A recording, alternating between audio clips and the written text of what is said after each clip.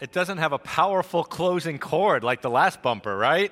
I'm used to that last slide, boom, being my cue, but I don't have that. So it's the soft landing into my cue. So hey, I'm glad you guys are here. Thanks again for being here. A couple of housekeeping things before we press into the sermon and what God has. As I shared in a video that went out this week, Calvary has a great opportunity to partner with a bunch of different folks and ministries around the world who really are serving all different people groups in all different regions, doing amazing work for the good of Jesus. And as a pastor and for our staff, we get a great opportunity to kind of keep up and know what those folks are doing, but you don't always have that opportunity. And so we love to carve out different times during the year to let you know what our partners are doing. And so this coming week, starting the middle of this week, we're going to have our Impact Conference start, and this is when different of our ministry partners around the world are going to be here, and they're going to tell us a little bit about what they do and the people they serve and ways that we can get involved. And so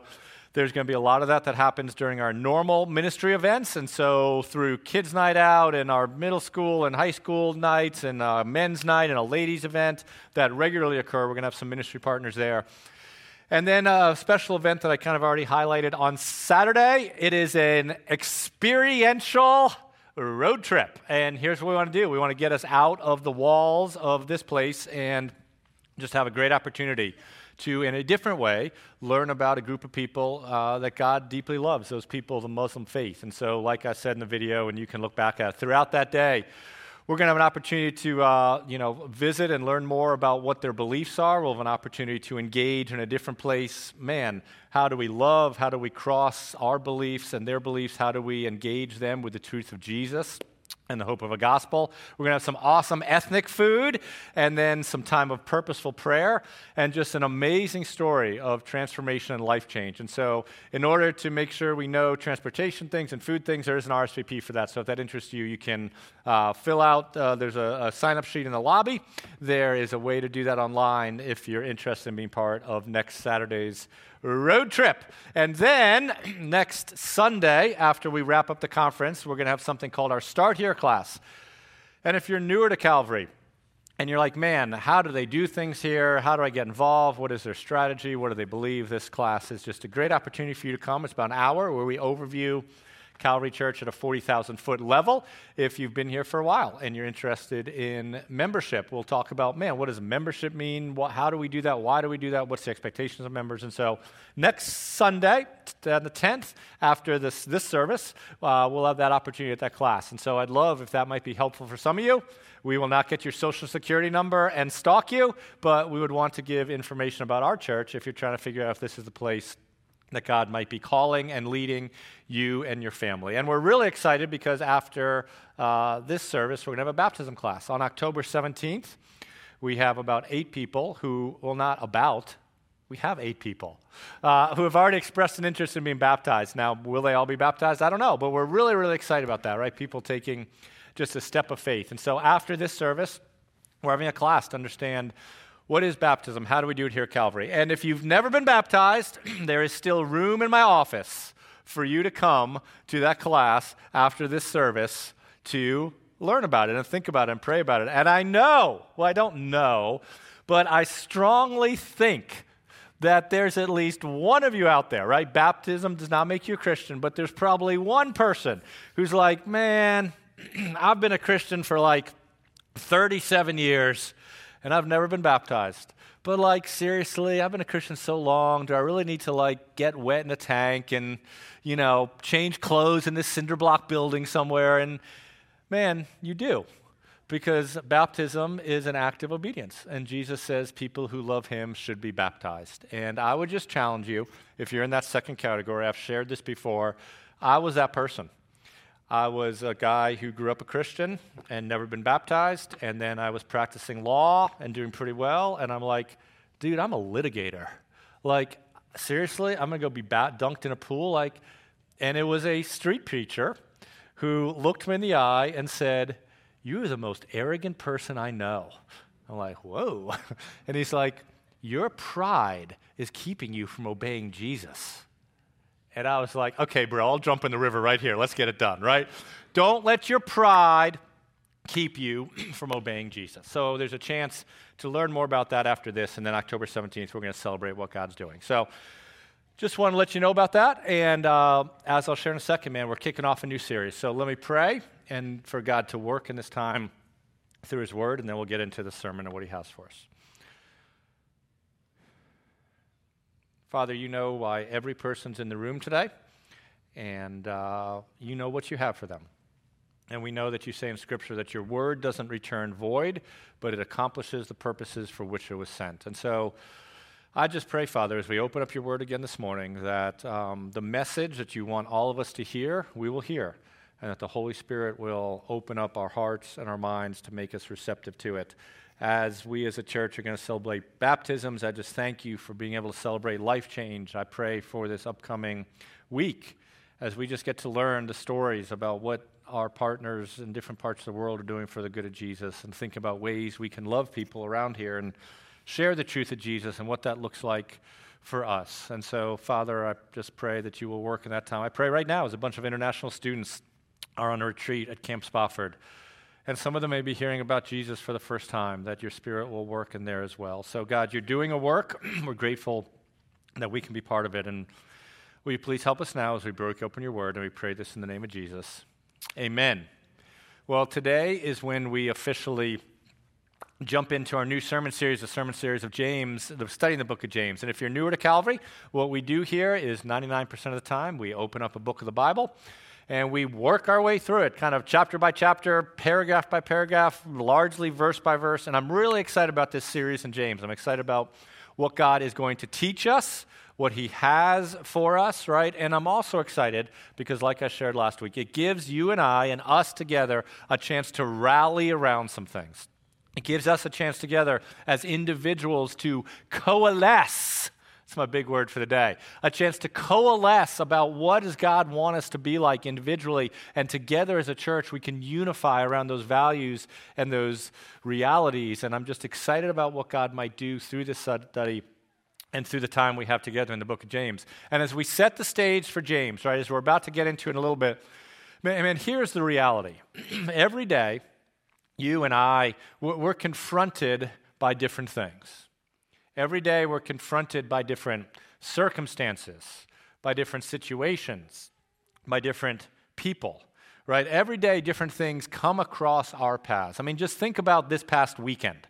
And if the weekend's not full, think about this past week, right? What's been going on? Has anything confronted you this past weekend already that's caused you some stress?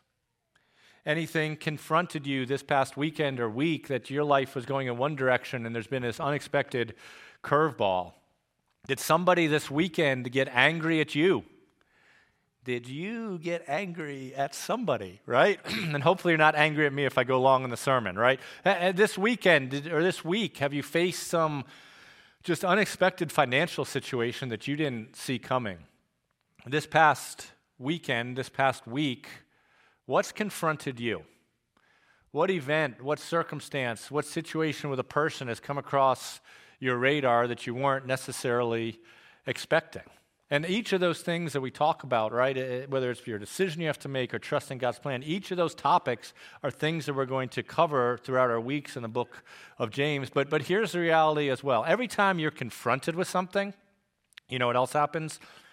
You have a choice about what you're going to do. You're confronted with something, I'm confronted with something, we're confronted with something, and every time we're confronted with a circumstance, an event, a new person, a situation, we also then have a choice about how we're going to respond.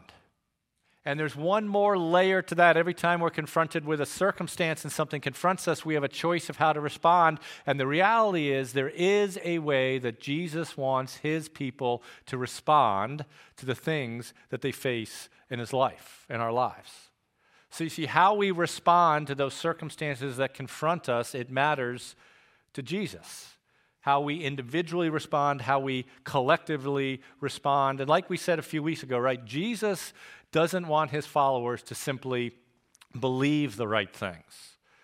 Jesus doesn't want his followers to simply know the right things. Believing the right things about who Jesus was and how he's a substitute for us and died in our place so that we can be stored with God, that is critically important. That is essential, right? I'm not downplaying that at all. Knowing the right things, doctrine and truth, and not getting that off of Facebook, actually getting that from the Bible is critically important, but that's not the end of the story because Jesus doesn't simply want people who know him to believe the right things. He also wants those people to do the right things. I have about an 8-week-old yellow lab puppy named Ford. Now, you're going to hear about my 8-week yellow lab puppy named Ford if you stick around for like years because yellow labs are puppies for about 6 years, right? But here's the deal with Ford. Anybody here ever had a yellow lab puppy before? Well, here's the deal with Ford. Ford knows that he is not supposed to eat my Apple TV remote. I have taught him that. I have explained him to that, right? I think deep in his little yellow lab puppy, he believes that he should not eat the Apple TV remote. He's been in Yellow Lab Sunday school to learn, don't eat my Apple TV remote. But you know what that puppy does the second that I turn my head? The second that I turn my head, that puppy I don't even know how he does it. He needs to be a drug-sniffing dog. He finds that Apple TV remote. He puts it in his little puppy mouth. He looks at me, and then he runs under their table and hides, right? He knows what he should do. He probably believes that he should do that. I don't know. But man, he doesn't do it. He doesn't do it. And how many times, right, I sit down, I look at my dog, and I'm like, what are you doing? Haven't I told you how I want you to behave when I'm watching football? Right? Don't you know what you're supposed to do? And this is not what you're supposed to do. And how many times does God look down at his people and say, look, you know what you're supposed to do. You believe the right things. You know the right things. Why are you running around with the Apple TV in your mouth? Do what you're supposed to do. This is really important to Jesus. And when he was here on earth, man, he gave a sermon on a hill one day that in the Bible is referred to as the Sermon on the Mount, where part of the purpose of the Sermon on the Mount was to explain to his followers, hey, if you're going to be part of my kingdom, this is how you treat other people. This is how you live. This is your values. This is how you care. These are your priorities. He wanted to shape what people who believed in him also did and how they thought and how they acted. Now, some of you are probably thinking like, why in the world are we talking about the Sermon on the Mount if we're supposed to be in the book of James? That is a great question. I'm glad you asked. Here's why. Because several decades after Jesus, who gave the Sermon on the Mount, was murdered and resurrected and ascended into heaven, his brother, a guy named James, who was leading a church, looked around at Christians.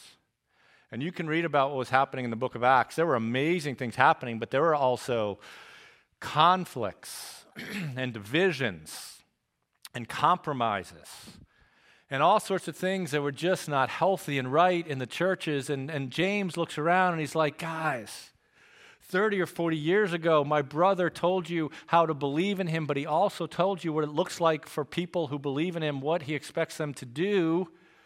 And so what James did was he wrote a letter to his believers in Jesus to help remind them of what they should do. There's this interesting connection between what James wrote in the Sermon on the Mount. This is interesting. I didn't know this till I started studying. There's about 18 references or allusions throughout the book of James back to what Jesus says.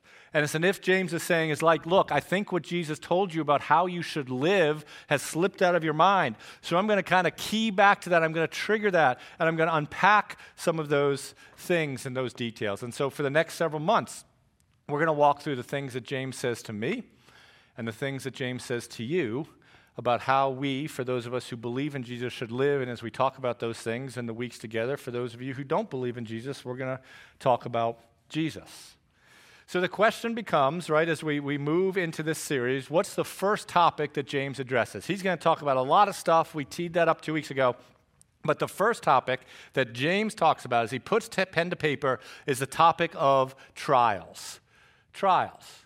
So, what do you think the first topic that we're going to talk about is? Okay, you've had slightly more coffee than the first service, but let me remind you too, it really is free, okay? So if you need a little more coffee to get you going, grab some free coffee. Yes, the first topic we're going to talk about is trials because that's what James talks about. And then throughout the book, as he talks about topics, we're going to talk about it. And so if you got your Bibles, open them up to James chapter 1. If you've got a device, close Angry Birds and Subway Surfers and open it up to James chapter 1. Last week I was in Alabama with my kids, a parents' weekend, as I said, and man, we went to this church that a few of them go to, and there was this amazing 30-year-old pastor with some cool skinny jeans on, right, little T-shirt, man, and he was good. Like, I kind of wish I was there listening to him instead of listening to my own voice draw. But the one thing that he said, right, he said, look, he said how he loved hearing the pages of a Bible turn when people open them up. And we don't hear that anymore. And he just briefly said, man, when he was a kid growing up in the church, it was like, ooh, that's the sound right there. He said, like, when he was a kid growing up in the church, this sound right here, he called it raindrops. That was so nice. And I'm like, I remember that. That sound of pages flipping in the Bible. So if you have a Bible, all that to say, flip it to James chapter 1. It is still cool if you swipe it up on a device. We just won't get the benefit of raindrops. And so here's what we read in the first few verses of James chapter 1. James, a servant of God and of the Lord Jesus Christ, to the 12 tribes in the dispersion, greeting. Now, here's James's audience. He's writing this letter to the 12 tribes in the dispersion.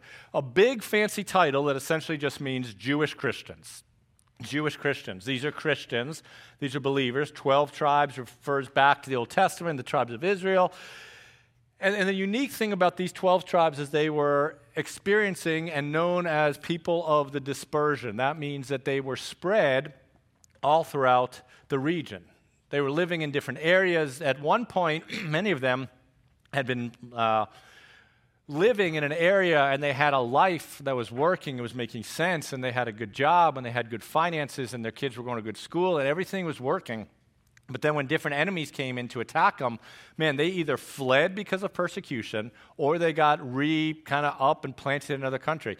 These people who were in dispersion, man, they weren't, most of them, living in their homeland. They had a past that they could look back to that was really easy and good, but because of persecution for their faith or just persecution because of politics, they had to leave that all behind and starting over. And for many of them, starting over was really hard. And as they would get this letter here it read, man, they were not in an easy place. They were still facing persecution because of their faith. They would still be facing persecution because they were Jewish. They would be facing persecution because they were Jewish Christians. A lot of these readers who received that financially, they were just scraping by. The people to whom this letter were written, they would have known what it was like to have trials. They would have known what it was like to have circumstances confront them that weren't easy. And what does Jesus' brother write to these people who would have known about trials? He writes this in the next verse in chapter 2, verse 2. Count it all joy, my brothers, when you meet trials of various kinds. Now, it's really interesting what this verse doesn't say. And I wish it said it, but it doesn't. It would be really, really nice if this verse says, "Count it all joy, my brothers, for I'm going to tell you how to escape any trial of any kind." It doesn't say that. It says, "Count it all joy, my brothers," when? When? The reality is that people who know Jesus and who believe in Jesus, right, we're all going to face trials. And there's no magic bullet to avoid them. But you already know that. Whether you believe in Jesus or don't believe in Jesus or don't even know what you believe, you do know that none of us get through life without facing a trial. Various kinds, right? Some inconvenient. I had to attempt to change a tire in a car as I was getting kids to go to college in the middle of the Bridgeport DMV. That was not pleasant. Sometimes changing tires in the rain, sometimes really, really hard things. We all know, we all face these things. Are you facing a trial now? Are you facing something in your life? It's just hard. Maybe 2 years ago, maybe 20 years ago, you looked ahead to this moment, this season of life that you're in today, and you thought to yourself, when I'm in that season, when I'm a senior in high school, or when I'm graduating college, or when I just get married, or I'm ready to have my second kid, or when I get a new job, or when I retire, you looked ahead and you thought, that's what my life is going to look like, but you're in that season now, and that's not what your life looks like. It's not the season you anticipated. It's not the season that you want. And in those moments, you and me, we have all sorts of different emotions when those trials come. We feel trapped. We feel anxious. We feel angry. We feel hopeless, paralyzed. Some of us turn to unhealthy ways of coping. And the question for these readers and the questions for us is, when that happens, how do people who believe the right things about Jesus do the right things in the middle of the trials? How do we navigate those circumstances? What perspective do we have? Well, look what he says. He's kind of already told us. He says, "Count it all joy, my brothers, when you meet trials of various kinds." If the book of James ended there, right? If the book of James ended there, what it would seem to suggest is, hey, if you have something bad happen to you, you should be happy just because something bad happened to you. Yes, I rolled my car off a cliff and it's ruined.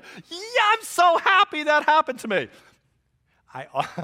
I almost did roll my wife's truck in New Hampshire off a muddy bank. I've never been so scared that I was about to do that. But I didn't do it. But what that seems to suggest is if I had done that, then, I should be happy about this bad thing that's happened. But the reality is the verse doesn't end there.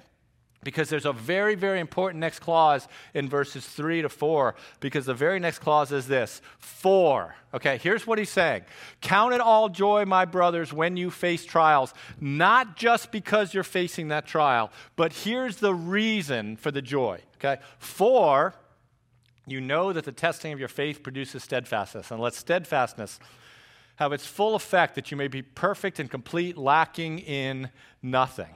Right. Here's what he's saying. He's not saying that when you face a hard time, you should be happy simply because you face the hard time. The reason for joy is not in isolation because you faced a trial. The reason for joy, what James is saying, is because of how God might use the trial and the product that might come out of that really hard thing. The reason for joy is because God might use that thing, and through that thing, do something important and do something necessary in our lives. But I think we sometimes get tripped up on this. I think we sometimes hear, count it all joy, my brothers, when you face trials many times, and we think to ourselves, okay, that means that I got to get really excited about this trial that we face.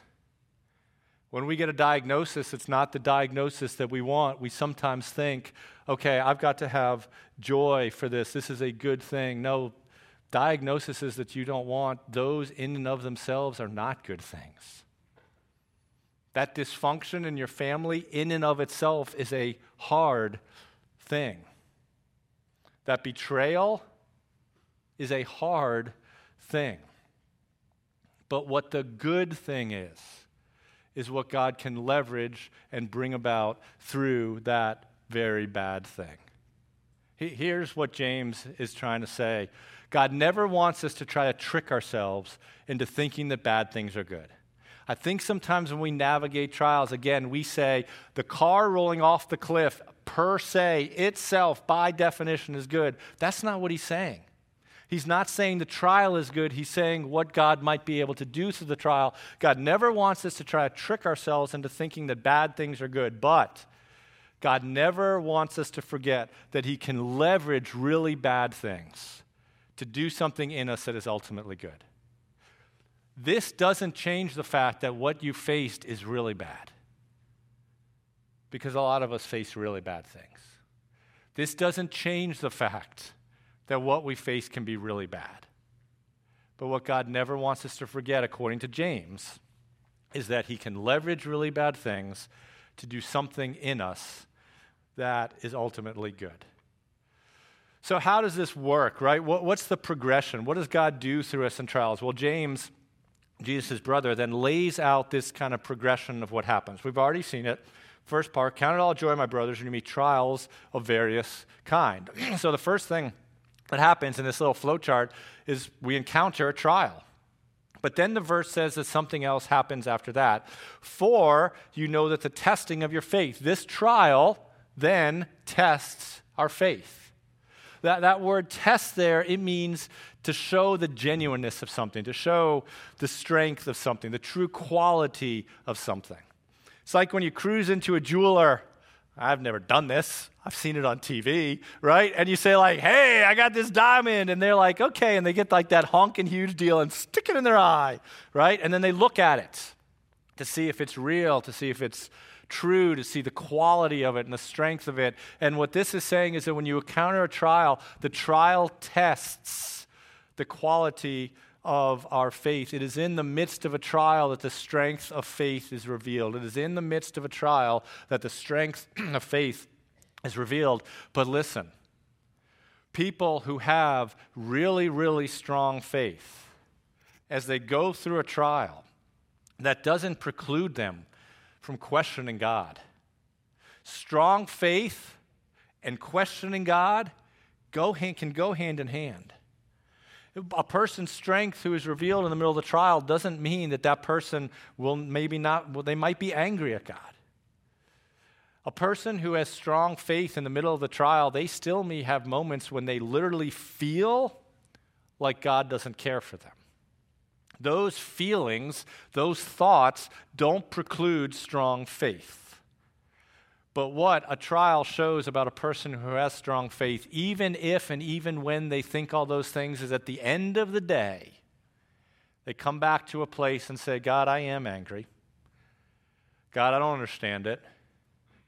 God, to be honest, in this moment, I feel alone. But God, I'm going to fall on you. Because where else am I going to go? That's the strength of faith that's revealed in that trial. I will trust you, even as I'm angry at you, even as I'm questioning you, even as I think you may not care. Where else am I going to go? One of the privileges, truly, of being a pastor, and if God ever showed up on a billboard and said, well, I guess he wouldn't talk to me. If God ever showed up and said, Peter, I am now calling you to be a U.S. Marshal. Oh, that'd be good. If God ever called me to do something else and not be a pastor, one of the things that I'd miss is the rare privilege that not a lot of jobs offer of people inviting you into the most painfully intimate moments of their grief and their loss and their devastation. It is an honor that in different moments for people in our church and elsewhere that I've been allowed to walk with families who are just absolutely hurting and just incredibly personal moments of life and of death. I mean, that is an honor.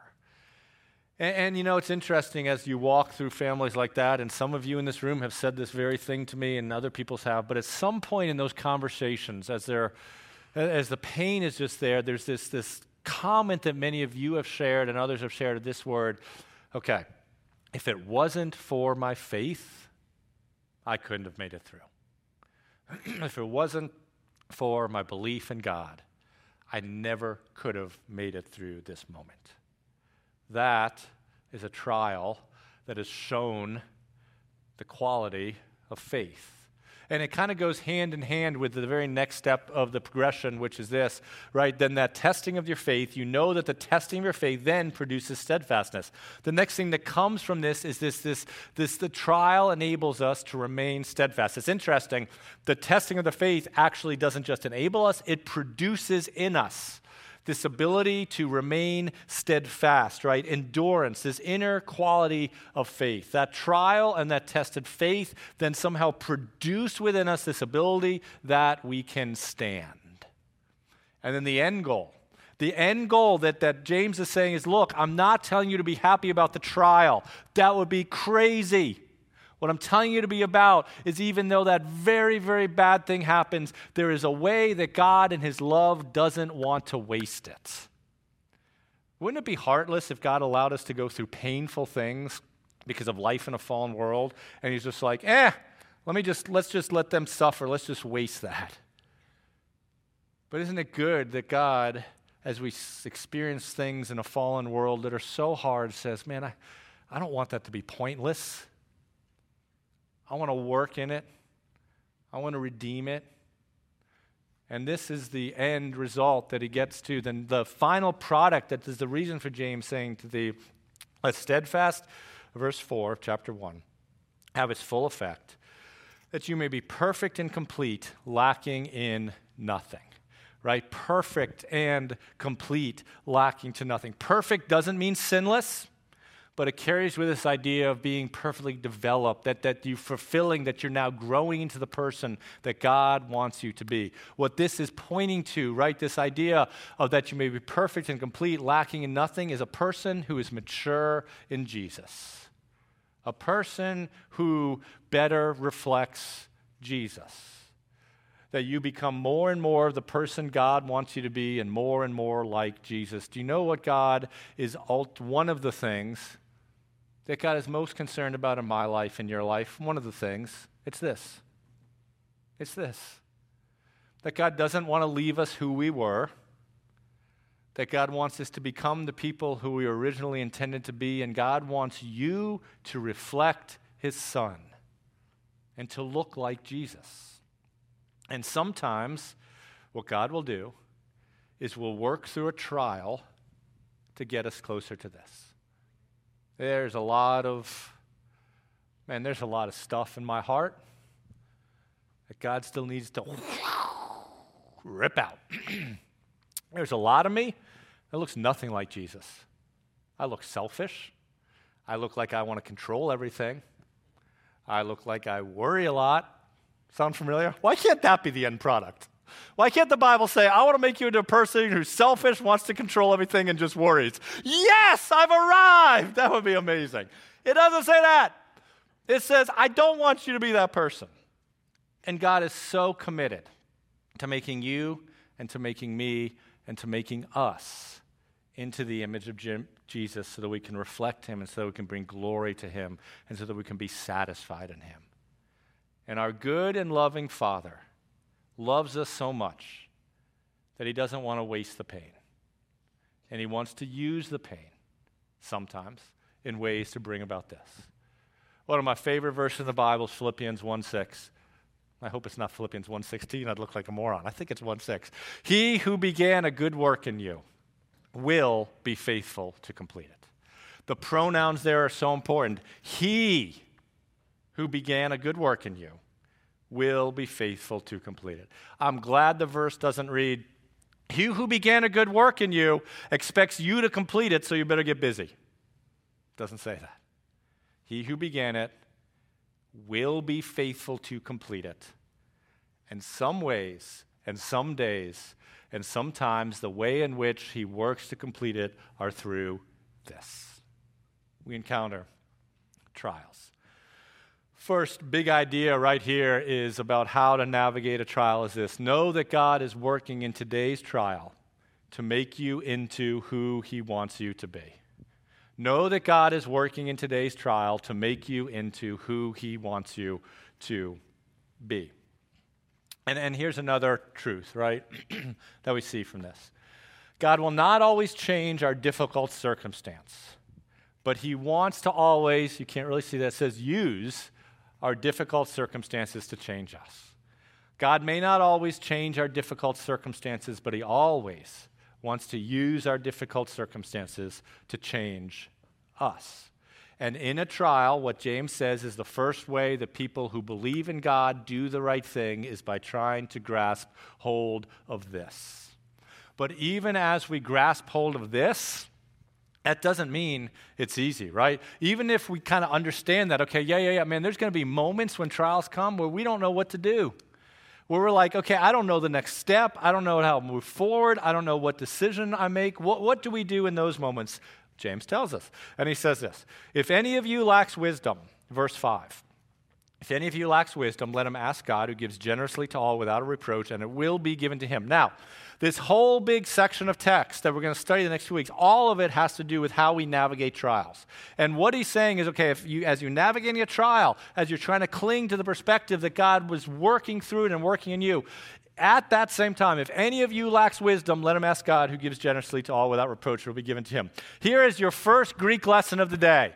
I know some of you want a free euro or gyro, depending on how you pronounce it with it. You will not get any, but you will get a Greek grammatical lesson. Ready? In the Greek, if any of you lacks wisdom, is something called, ready? It's going to be amazing, a first-class condition.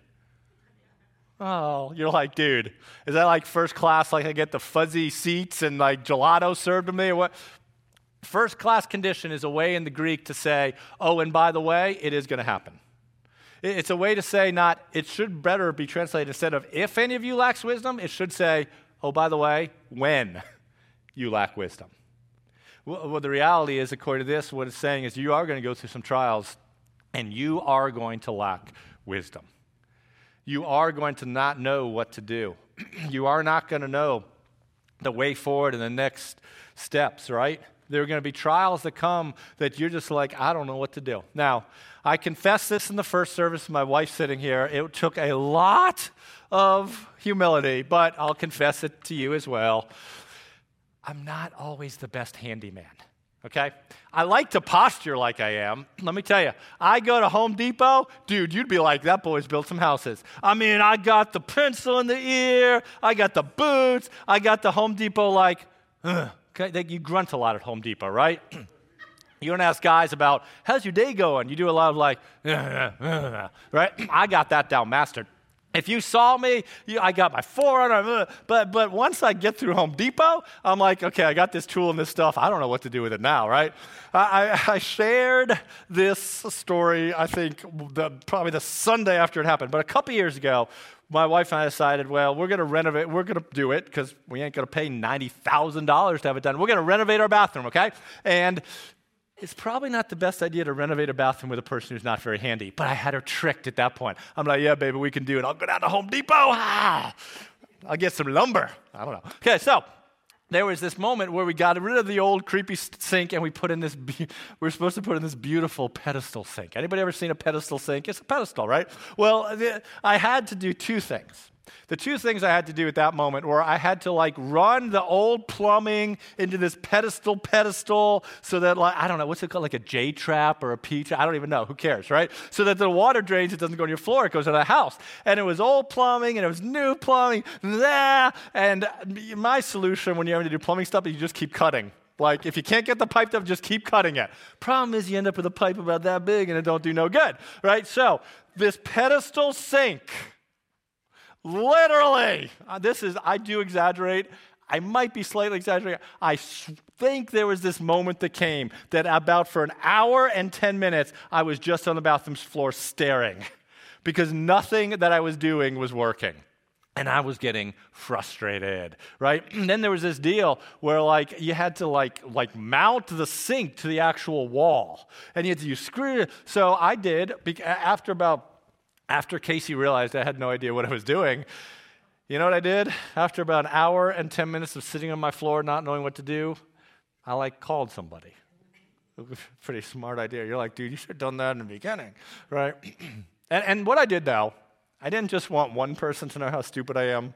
I called 2 different people for the 2 different jobs. I called one of the elders in our church, who I believe is sitting in this room, to come over and do the pipe. And I've been sitting there. I'm like, yeah, the pipe doesn't work. It just, and he's like, oh, yeah. Okay, done. What? Then, to mount this sink into the wall, I think, if I remember correctly, I called Jim Taylor. He used to be in construction. I'm like, Jim, you got to come over and help me, man. Because look, I'm just telling you, dude, it is impossible to mount this sink. You got to do the screw backwards. It's supposed to do the thing. It's supposed to expand behind the wall. Jim, it's impossible. I can't do it. And he's like, okay, I'll be over in 5 minutes. I think it was Jim. Anyway, whoever came over, they looked. They took a thing. They took a, they went, brr, brr. All right, I'll see you later. Bye. Ah! It's crazy because I had no idea what to do. So I asked somebody. Have you ever seen a kid who doesn't know how to tie their shoes try to tie their shoes? Have you ever watched that scenario happen? They don't know what they're doing. Forget the Velcro nonsense. They're into their big boy shoes, right? And they got laces on them. And you've done the whole, you take the bunny, you go around the tree, you go in the hole, whatever it is, right? And there's one day and we're like, we got to get to church. Why is that not for me anymore? Because I come to church for almost a decade. I've gone to church all by myself. It has helped my marriage and my parenting and my sanctification. But some of you don't do that. You go to church with your family, and it's always church morning. And you're like, put on your shoes. Let me put them on. He's like, Daddy, I'm going to put on my shoes today. And you're like, no. We got to get to church. He's like, Daddy, I can do it. Okay. And so the kid sits down, and you're like, oh, yeah. And he takes a little thing, and it's like a big knot. And you're like, no, what about the bunny around the tree? He's like, I can do it, Dad. And he keeps looping and he keeps nodding and he keeps looping and he keeps nodding and looping. And finally you're like, I got to get your mama in here because this is out of control, right? And he doesn't know what he's doing. And finally, when there's this massive knot the size of Saturn, he says to you, can you help me? He asks. And what this verse is saying is this: look, there's going to be moments when you're sitting on the bathroom floor in the middle of a crisis. You don't know what to do. And there's going to be moments when you face a crisis or you face a situation, you try to fix it yourself, and you're just making it worse. And you're just pulling the knot and pulling the knot. And in that moment, ask. Ask somebody who knows what they're doing. Ask somebody who wants to help you know the next thing you should do. This word ask, interestingly, it's a command. It's a command. It's not a suggestion. It's not like, hey, in those moments when you think maybe you don't know as much of God, then you should ask. It's a command to always ask. Interestingly, last nerdy thing for the day, the tense of this verb is it's conveying a command that is to be done repeatedly. You ask, and you ask, and you ask, and you ask, and you ask. It's like the song we sang, I run to the Father again and again and again and again.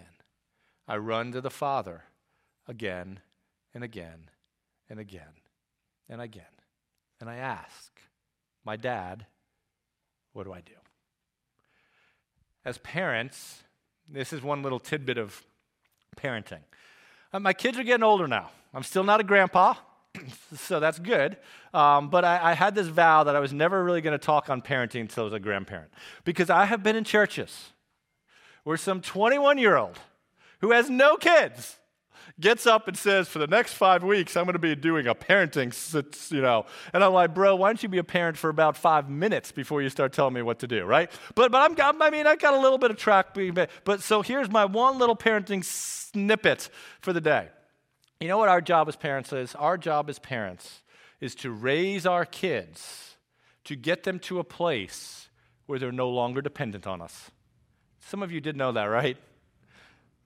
Some of you parents are still making sure your 30-year-old brush their teeth every morning. Okay. The goal of a parent is to raise their children so that child becomes completely independent of them and can take care of themselves. This is why there are none of you carrying your 17-year-old daughter around in a car seat, right? You don't. What do we do with our children? We don't keep them in that car seat forever. We don't carry them in the stroller. We teach them to crawl. Then we teach them to walk so that one day they can be grown-ups who walk on their own. The goal of a parent is to raise your child to make them completely independent of you. But you know what the role of God is? He does just the opposite. What God does with you and what God does with me is try to make us and grow us into a place where we're completely dependent on Him. Interesting. As a dad, I want my kids to be independent. As a dad, God wants me to be dependent. And part of how I get dependent is by asking and asking and asking. Second way that people who believe the right things should properly navigate a trial and do the right things in a trial is to seek wisdom from God. So let's just kind of wrap up what we've seen and then two applications, and then we'll wind down with some worship. Here's what we've seen today, right? As we've jumped into James. First, two ways that people who believe the right things should properly do the right things in a trial. Know that God is working in today's trial to make you into who He wants you to be, and seek wisdom from God. Seek wisdom from God. So, how can we practically apply this, right? What do we do with it? Well, if I had time, I would have put an index card on all of your chairs. I didn't. If I had even more time, I'd have had like a cool little handout on all of your chairs, but I don't. So you're going to have to use a pen or paper or digitally by yourself. But here, I want you just to answer two questions. The first one is this. If you had that piece of paper, a hard thing that I presently face is blank. A hard thing that I presently face is blank. What would you put in that blank? Parenting, marriage, addiction, broken relationships, unforgiveness, career, getting old. A hard thing that I presently face is blank. And then whatever you write in there, the second thing is this. In this trial, I need to decide or figure out blank. And you don't all have to do it. I mean, everybody's different, but I do think in moments in life there's a value to putting something down, whether that's typing it into your notes in your phone or writing it. I think there's value for some of you to take 40 seconds and just owning the fact that this is what I'm going through that's hard, and this is what I don't need to do in that moment. Whether you write it down in a journal or on your phone or whether you know it, then there's two things that I want you to do. Whatever this thing is, whatever the hard thing you presently face is, I would love for you this week to spend some time with God and ask two things. God, this is what I've written in my box. This is what is hard for me right now. And will you ask God to help you trust that He is transforming you in the pain? Will you ask God to help you trust that He is transforming you in the pain? And will you ask God to help you believe that He is good? Whatever's in that box this week, you find some time with God, and when you say, God, with that box, will you help me trust that you are transforming me in this pain, and will your Holy Spirit help me believe that you are good because everything is screaming that you are bad? And then, whatever you've written here that you need to decide or figure out, whatever that's in that box, okay, God, I need wisdom about this. Well, the verse said, you ask and you ask and you ask and you ask. And so, guess what? Ask for wisdom. And I would challenge you, every day this week, till next Sunday, would you pray specifically for wisdom about this? Whatever's in that box that you need to figure out, every day this week, will you pray for wisdom about this? Some of you are like, every day? Hey, I promise you, some of you are on Facebook every hour of every day. You brush your teeth every day, for which we're very grateful.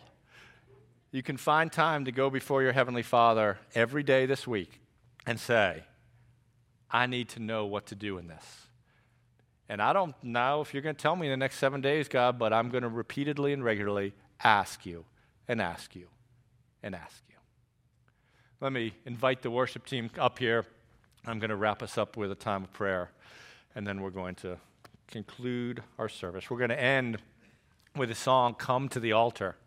And interestingly, it's a great transition from that, right? This idea of, look, whatever brokenness you're feeling, whatever situation, whatever sin, God says, come to me. God says, ask, and we're going to affirm through song our ability to do that. So I'd ask you to stand, I'll pray, and then we'll worship together. Father, thank you for your goodness. Thank you that every tear we've ever cried, the Bible speaks that you know that, right? And in beautiful, symbolic, meaningful language, it talks about how those are held in a bottle, that you value them and you know them. And for those of us this morning, Father, who are going through hard times, will your Spirit just help this truth of your word to do whatever it is you would like to do. And Father, we're grateful that you never leave us and you never forsake us and you never get tired of hearing from us and that you're always there. And thank you that your arms always are open wide, and will you help our own pride and our own desire for control not to keep us from running to you so that we can learn what it is you're trying to teach us. Be honored as we sing this song, Lord. I pray your blessing over us throughout this week. Amen.